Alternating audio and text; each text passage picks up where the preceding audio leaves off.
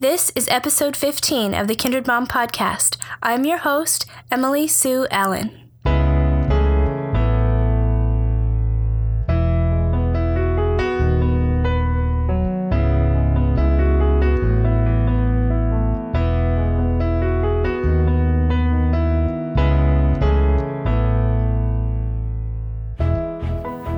And thanks for joining me today.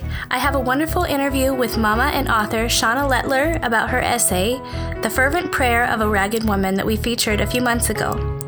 We talk about the struggle to meet our children's individual needs, about how God answered one of Shauna's desperate prayers, and we also talk about Shauna's book that we'll be releasing soon, titled Remarkable Faith, When Jesus Marveled at the Faith of Unremarkable People.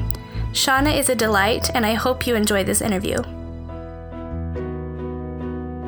This show is supported by One Day's Wages, a grassroots movement of people, stories, and actions intended to alleviate extreme global poverty. This organization is captivated by the idea that everyday people have the power to change the world.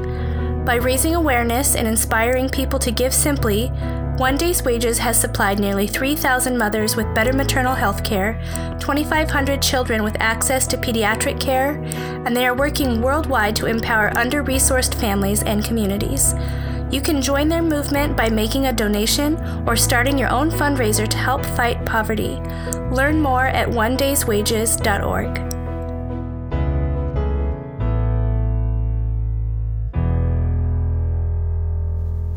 Well, today I have with me Shauna Letellier. Shauna, how are you?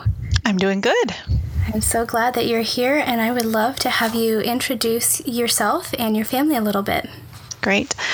Well, I am Shauna Letellier, and I'm married to Kurt. We just celebrated our 20-year wedding anniversary last month, and we have 3 boys who were born in less than 3 years. So we were very busy. Actually, we still are, but just in a different sort of way. We live in South Dakota, in a very outdoorsy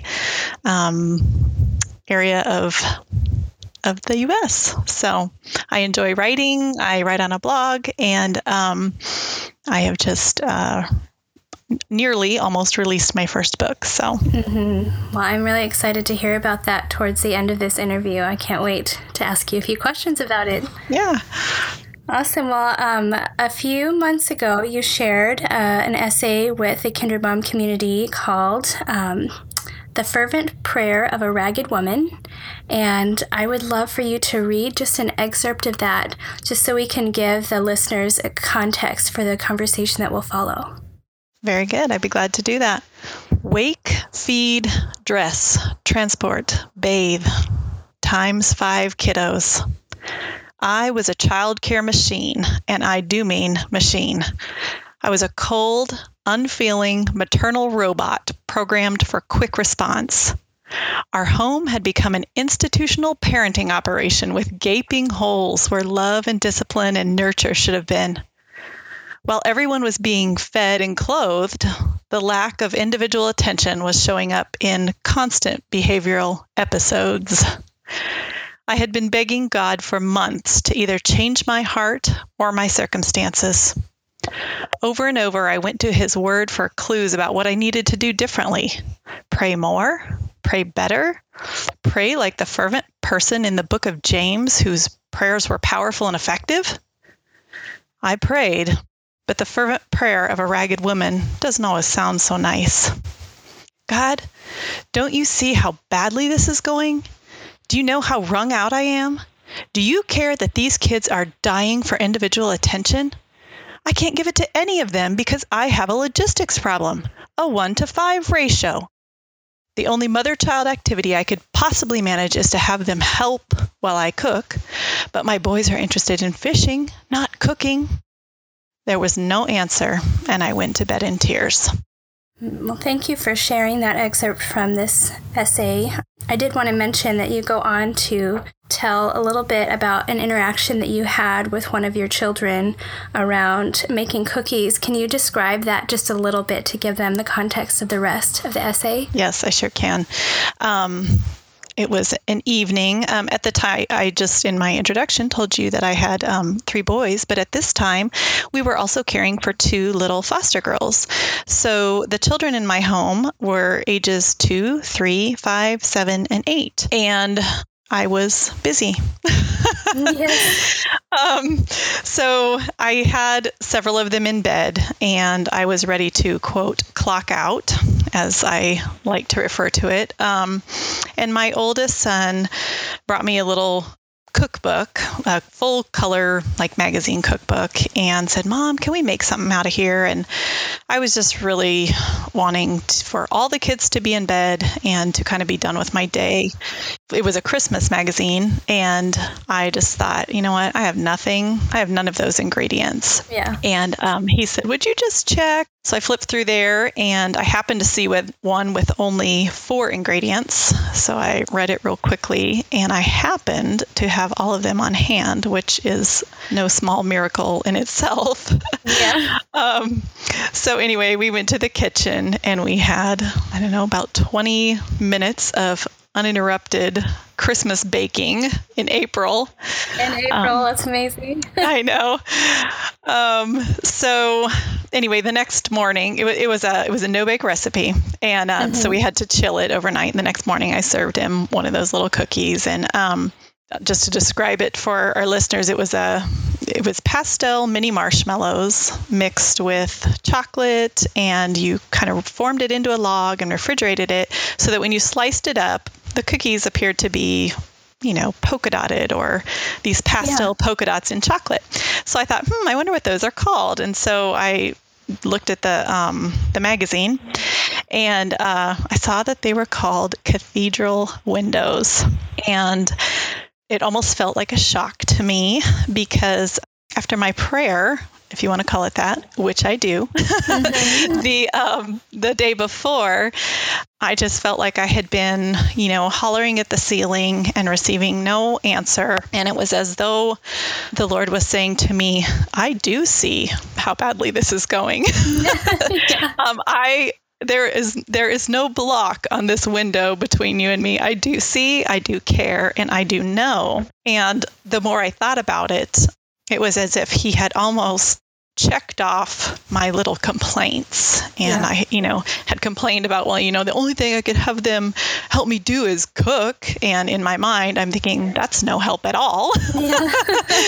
And it was almost as if he even acknowledged that.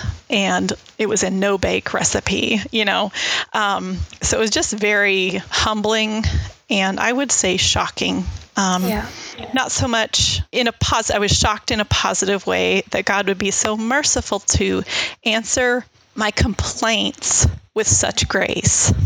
And so it was just a very memorable, I guess, almost an illustrated example of his care and attention, not only towards me, but also towards my children, because my concern was for my children, that they weren't getting the individual care and attention they needed. And I didn't see any way that could happen, but the Lord did, and he made a way for it to happen. For sure. I definitely relate to not feeling like they're getting the individual time. I do feel that, my children have what they need, and they're cared for, and they're loved, but there is always that question mark of, am I giving them personalized, individual to this one child what they need from me, or is that going to come from somewhere else? Because very hard to be spread thin. And you mentioned towards the beginning of the essay, I loved how you described this because it's so true to my experience, the institutional parenting operation. And I feel like that really speaks to the idea that there are times that we just have to do what is necessary, and sometimes out of our exhaustion or our weakness, that comes at the expense of our tenderness or really stopping to see our children. And I would just love to know from you if there are ways that you have built in or learned how to maybe slow down and see what your children need from you, or how you might be able to recalibrate if you get into that mode of just doing what's necessary and maybe not with as much gentleness as you mean to. Boy, I wish I had a good answer for that. And I don't feel like I do at all, because that is something that I have struggled with pretty much all of parenthood, Yes. particularly when they were little. I am a kind of person who likes a list, and I like to check things off. And so, I think, well, I have 5 kids and they all need to go in and out of the tub. And so you dunk them and pull them out and dry them. And assembly line. it's exactly right. And that is how it felt. And I think it takes kind of some low moments for me to recalibrate. Otherwise, I'm kind of a creature of habit also. I remember when my oldest, this might be kind of embarrassing, but my oldest son was 9 and I was still bathing him. And my husband said to me, "Why are you still bathing him?" And I just thought, because I always do. This is what I do every night. I bathe all of them. And so I'm a bit of a creature of habit. And so it takes kind of a low moment for me to recalibrate. One thing that has helped me into better behavior is thinking just about the way that I speak to my children, because in that driving, box checking mentality, I end up barking orders. And I did some substitute teaching for about 6 years on and off, and I would never speak to the children in my classroom that way. I cared for a friend's children, and they had one really kind of tenderhearted little girl, and I would never speak that way to her.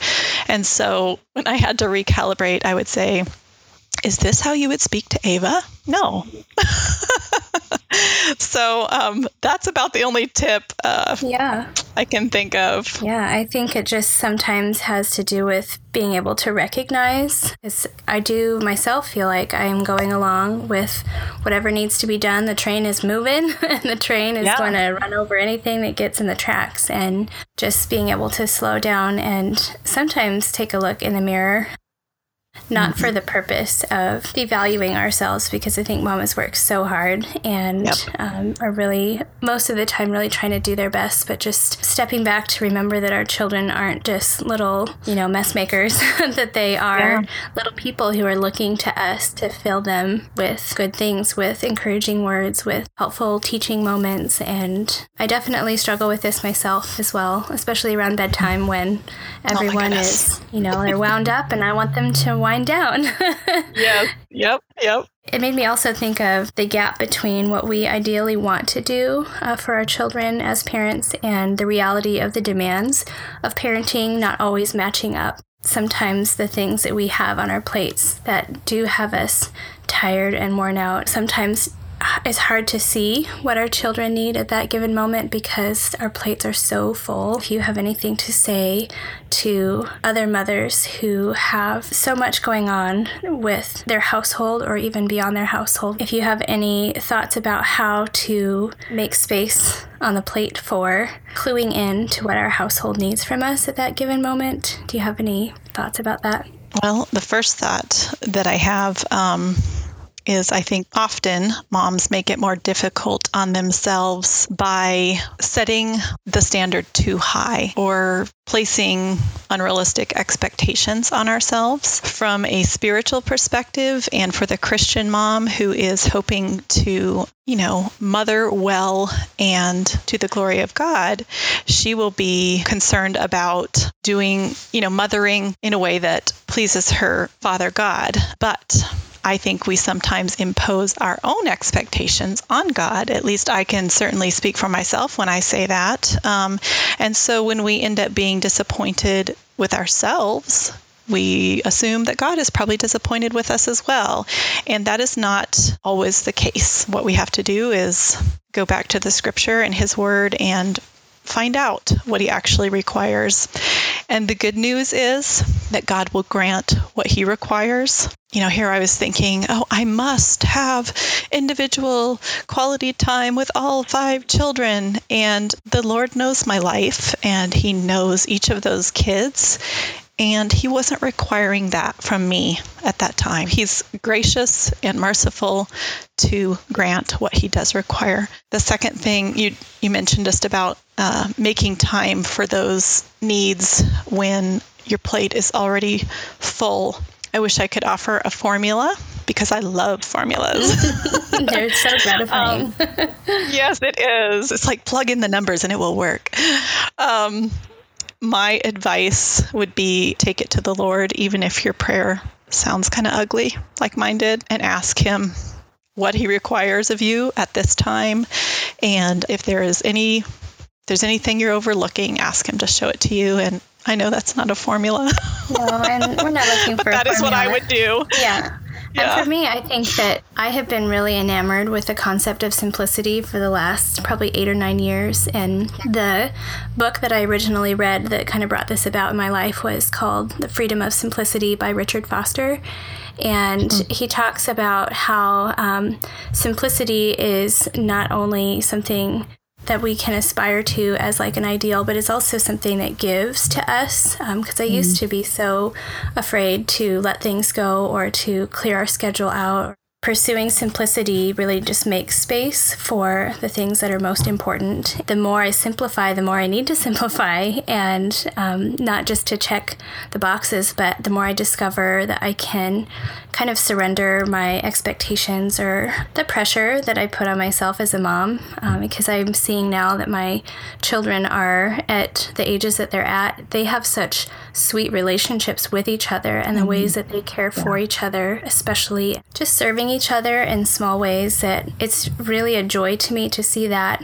And I don't know if that would be the same dynamic if we were a much faster pace, go and do everything, do every single activity, make sure we get to do every sport, every, you know, simplifying things has really been my route towards trying to just have the space enough to see or change the dynamic of our family in a given season if that's what we need to do. Yeah, absolutely. And speaking of that, when we were in this season of 5 little ones, 8 and under, I attended a Bible study at my church, but I stopped going after a while. We did not do our Wednesday night program at our church because Thursday morning was an absolute train wreck because we got home late and everyone was tired and the schedule was off. And I did not have my boys in any sports or activities because I could not corral 2 toddlers on the bleachers or in an open field near a street. Yes. So we just didn't do anything. And well, I shouldn't say we didn't do anything, but I definitely cut out some things which were very good things, but they just weren't feasible for us at that time. And I'll just tell you another quick story about activities. My oldest son, they actually all three of them had wanted to be in soccer, and where they hold our soccer practices, it's a busy area, and I knew I couldn't do it. But the week after our 2 little foster girls went home, we got a little flyer in my oldest son's school folder that said, basketball team is starting. If you want to join, open to anybody. And he showed it to me, and I was able to say, yes, that will work for our schedule. So it felt like a blessing to me and also a blessing to him that he did get to finally do something. We just had to delay the activities for a little while. So I think when we can remember that some things that we think are essential are not necessarily in the essential category. Like we might really want to involve our kids in one activity or another, and there may be a time that is feasible and appropriate, and other times it might be a non-essential thing. Yep. I think that's just really freeing to see how simple we can make things if we really are longing for that kind of connection. Thanks for sharing that. I do really want to hear more about your book, which I have not yet been able to read, but I hope to soon. But I would love for you to tell us about it. Well, it is called Remarkable Faith: When Jesus Marveled at the Faith of Unremarkable People. And I always want to use finger quotes around the word unremarkable because I use that kind of tongue-in-cheek. But the book, in some ways, not in some ways, in every way, arose kind of out of this time in my life where I was busy and I had 5 kids, and I was pretty sure I was screwing everything up all the time. And I was pretty certain that God was disappointed in me and the way I was mothering and the way I was behaving as a wife and a Christian. And some of that, I think, was, what I talked about before, a self-imposed standard that God actually wasn't holding up for me. But some of it was legitimate. I really wasn't doing a very good job in some areas. And so I worried that I wasn't, that my faith was not good, for lack of a better word. I wasn't doing hard things that many other people were doing. I wasn't caring for a medically fragile child. I wasn't participating in mission trips. I mean, I could barely get supper on the table. And when I did, felt like no one wanted to eat it. So I went back to the scripture basically just to get my head on straight and just look for what the Lord would have to say to me from his word. And he led me to the story of Peter's great catch in Luke chapter 5. If you've been in Sunday school for any amount of time, maybe you've heard the story that Jesus was teaching on the shore and the people were crowding around him. So he asked Peter if he could sit in his boat and teach the people. And Peter let him get in his boat. Jesus taught. When they were done, Jesus told him, push out into deeper water and throw your nets over for a catch. But they'd been fishing all night long and they hadn't caught anything. And Peter told him so. But of course, we know they did have a huge catch. And to me, it was a picture of the gospel. It was as if the Lord was showing me through his word and through this particular story, you can work and work and work like Peter did all night long and have nothing to show for it, so to speak. But in the story, Jesus did for Peter what Peter couldn't do for himself. He filled up his boat with fish, which meant income for Peter. Had he sold those fish, which he didn't, he left them on the shore. But to me, it was just a picture of, the Lord, I don't know, just gave me a great sense of relief that I may work and work and work and huff and puff and pant trying to do all the right things, but he has accomplished for me through Jesus what he requires. And it just was a huge relief to me. I sat down at my computer and I retold that story to myself, just as I imagined it happening, that I had read it so many times and it was so vivid in my mind. I can't explain it any other way except for a prompting of the Lord to sit down and write it down at my computer. I typed it out and it read a little bit like a short story. And when I was done, I thought, wow, that felt like worship. And I thought I would really like to do that again. And so I started looking through my Bible just for other stories that kind of gripped me. And what I found was whenever Jesus commented about someone's faith in a positive way, they were all the people that you would not expect. We don't know them by their names. We know them by their afflictions. So, a hemorrhaging woman and a sinful woman and a paralytic and a blind beggar. And we don't know their names, but what Jesus had to say to them was, your faith has saved you, or he marveled at their faith, or he noticed their faith. So I just thought that was a fascinating concept. And then I went and retold those stories to myself, basically. and Remarkable Faith is the collection of those 8 stories about people whose faith Jesus remarked about. That's so wonderful, and I'm even more excited to read it now that you have shared that. When is it available so people know? Releases officially on July 11th. So I'm not actually sure if that means it ships from Amazon or your online retailer on the 11th. Maybe that's what it means. It's coming soon. It's coming soon. Yeah, just a couple weeks. So exciting. Yeah. Thank you for sharing, and thanks for sharing this essay with our community as well. I just think it's lovely to see that sometimes in our weakness and what we maybe don't feel like we have to give to our families, that God does make us able to answer what is needed at that time. Yep. And fill in the gaps for us. Absolutely. Yep. Thank you for sharing, and I hope you have a wonderful day. I am glad to share. It was my pleasure to visit with you. When Shauna mentioned that she was a cold, unfeeling maternal robot programmed for quick response, I had to laugh because that is me on a semi-regular basis. Mobilizing 6 children to get out the door for an errand or through the bedtime routine for lights out takes some grit, and in the effort it takes to get everyone moving in the same direction, it is easy for me to grow impatient and skip the gentle words. This is a struggle for many of us with little ones. As mamas, we often have a unique window into our children's hearts and what they might need at a given moment. I treasure this view into the unfolding personalities of my kids. Even though I come up short on patience, and there are stretches of time that I barely have my head above the water with all the demands of life, I pray that I would have the ability to turn my attention to each one and truly see and hear them individually so that as they are building core beliefs about themselves, I can intentionally pour encouragement into them. Shauna brought to light that mamas often make things harder on themselves by setting unrealistic expectations, and I would take that one step further and acknowledge that because we have so many opportunities to compare ourselves to other moms, and especially the curated, whitewashed social media lives of other moms, each one of us is navigating a barrage of messages about what does or doesn't make us adequate or valuable as mamas.